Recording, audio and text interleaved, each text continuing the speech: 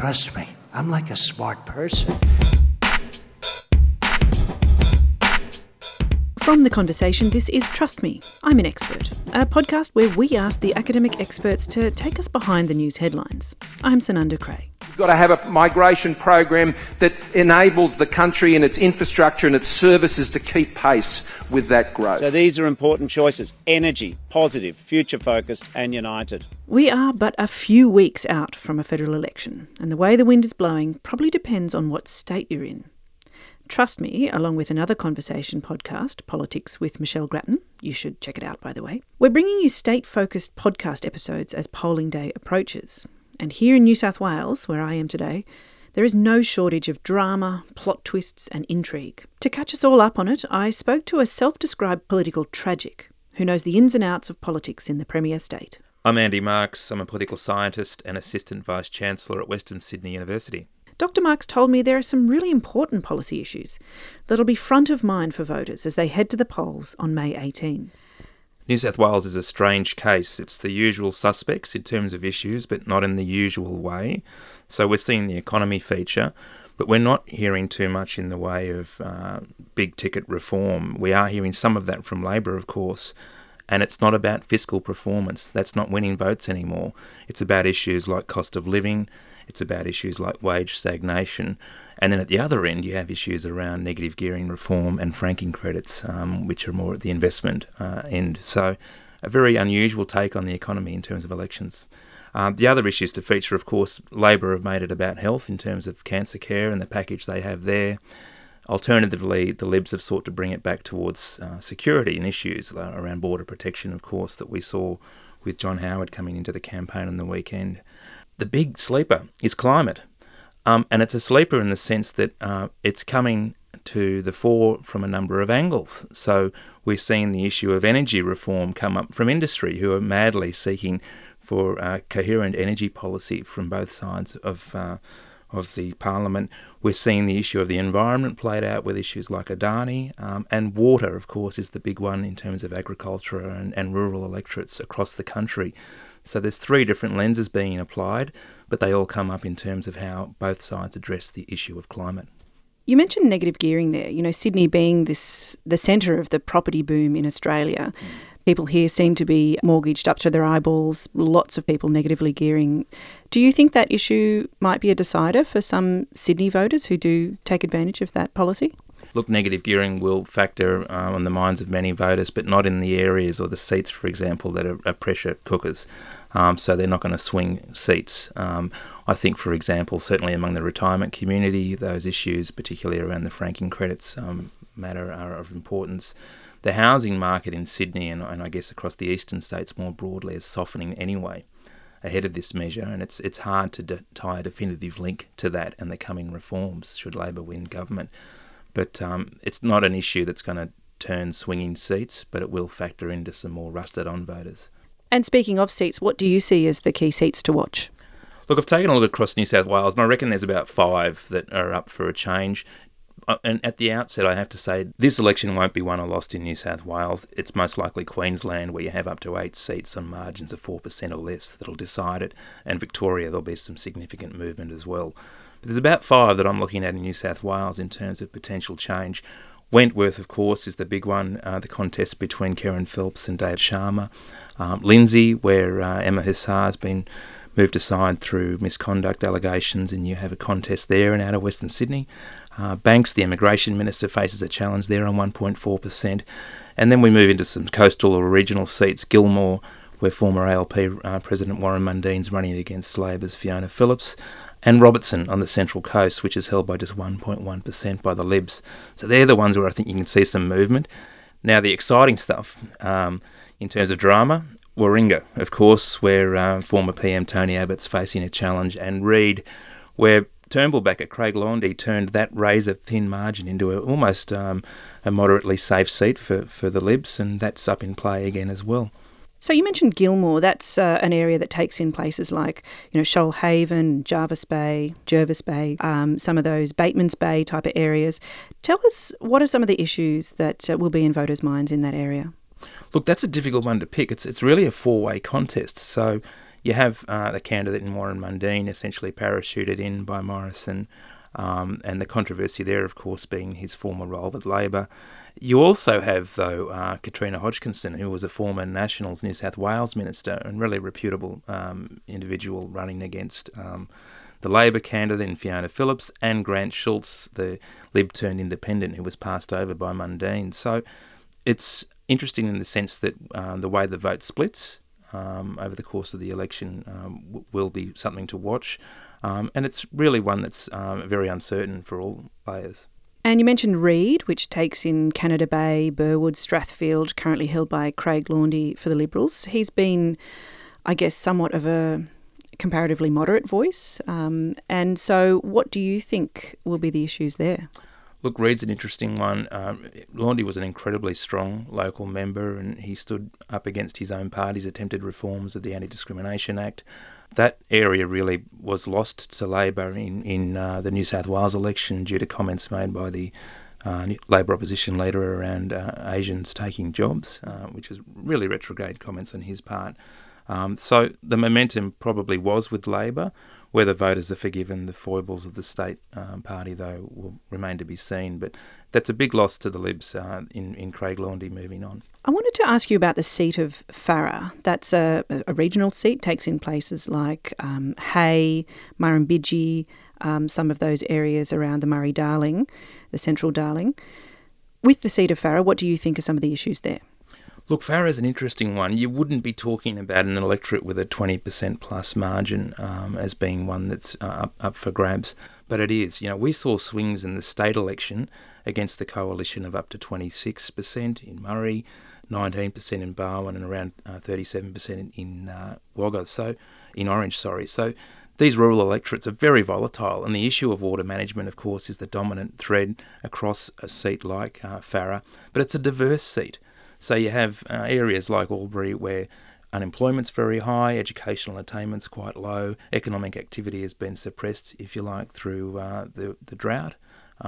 So the issues across that electorate are incredibly diverse. And equally, you don't have, in the New South Wales case, we had the Shooters, Fishers and Farmers Party running against the Nats quite successfully in 3 seats. They're not a consolidated force at the federal level. Really, Farrer's in play because of the Albury Mayor, Kevin Mack, who's running the strongest challenge against Susan Ley. She's held onto that seat since 2001, and it's Tim Fisher's old seat, so it should be a sure bet for them. But look, this is suddenly a seat that's in play. So you mentioned water being an issue in the seat of Farrer, and certainly that's shaping up to be an issue across the board. If you believe what you read on social media, suddenly everybody's talking about water buybacks, and we've had the big story breaking around the water buybacks issue that involved Barnaby Joyce.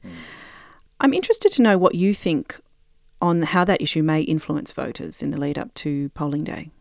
Look, there's already a bit of disaffection towards the Nationals. I think their own internal troubles around leadership and the other controversies they've had around Andrew Broad and other figures have given weight to the perception that their mind's not on the game, and they've taken their eye off the ball in terms of the concerns of rural voters. So that's why we are seeing such a pronounced reaction against them in some seats.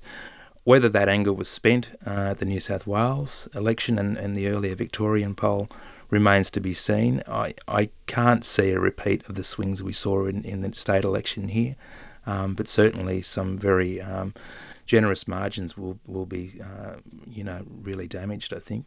So let's talk about Warringah, where Tony Abbott's facing that strong challenge from independent Zali Steggall, who's been supported by Get Up in her campaign, and that's also become a point of contention and a point of attack for her political foes. How do you see it playing out? Look, there's no doubt it's going to be a contest, and Zali Steggall will take it down to the wire. People need to be aware, though, that Tony Abbott loves a fight, and shifting him on that margin of over 11% is going to be incredibly difficult. It's not like Bennelong, for example, where we saw John Howard go as a result of demographic shifts and other factors, and it's not like Wentworth, where, of course, Turnbull stepped aside. But a former PM, even one that's controversial, still attracts some traction among voters. And Zali Steggall's done well in opening the debate up into issues that challenge I guess, the principles that Tony Abbott's put forward. So forcing him, to, for example, to talk more about climate, to talk more about issues where he's clearly a little uncomfortable has been a good tactic on her part, and obviously the work of groups like GetUp will influence things as well. I just can't see it shifting. I think Tony Abbott is far too an experienced player to go down without a fight, and this is the guy that loves to be backed into a corner. So I might be proven wrong, but I think he'll just hang on in Warringah. And you mentioned former PMs. Speaking of which, let's talk about Wentworth. Do you think voters will punish the Coalition for turfing out Malcolm Turnbull? You know, we saw Turnbull's son, Alex Turnbull, actively encouraging people not to vote for the Liberal candidate Dave Sharma. And, as it turned out, Kerryn Phelps did win that seat. So how will things play out there? Wentworth's an interesting one. I like to call it the contest for the soul of the Liberal Party, because really it's about whether they choose to push forward in a progressive way or they revert more to those hard right tendencies that we've seen in recent times. The thing to watch at Wentworth will be whether Phelps has managed to translate in a really short time frame that protest vote into a base. And that means she has to have really strong points of differentiation on issues like climate, on issues like immigration and border protection, which she's to a very large extent done on the latter issue. Whether that's enough to shift people across for good remains to be seen. That's one that's too hard to call. So, Andy Marks, what's your prediction? Who do you think is going to win this federal election? Look, Labor will win this election. I think that's virtually unquestionable. We're just not seeing enough movement, even in the polls at this point in the primary vote level, to see the Libs or the Coalition hang on. So I think this is going to be a Labor victory. Even with news polls saying it's tightening as the voting day draws closer? Yeah, look, you have to look again at that primary vote figure. And earlier in April, we saw exactly the same primary vote polling as we saw on the weekend. So there hasn't really been a discernible shift.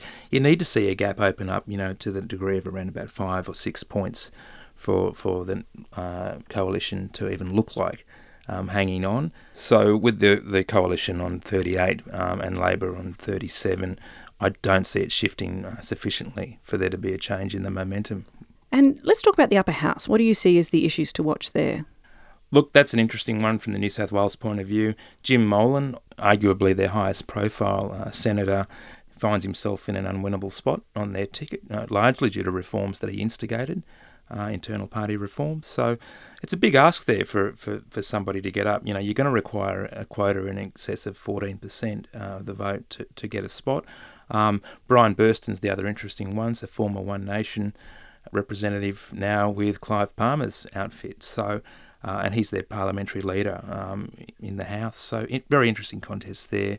And you have Doug Cameron, a long-standing senator for Labor, retiring, and Tony Sheldon, former Transport Worker Union Secretary, coming in on his spot.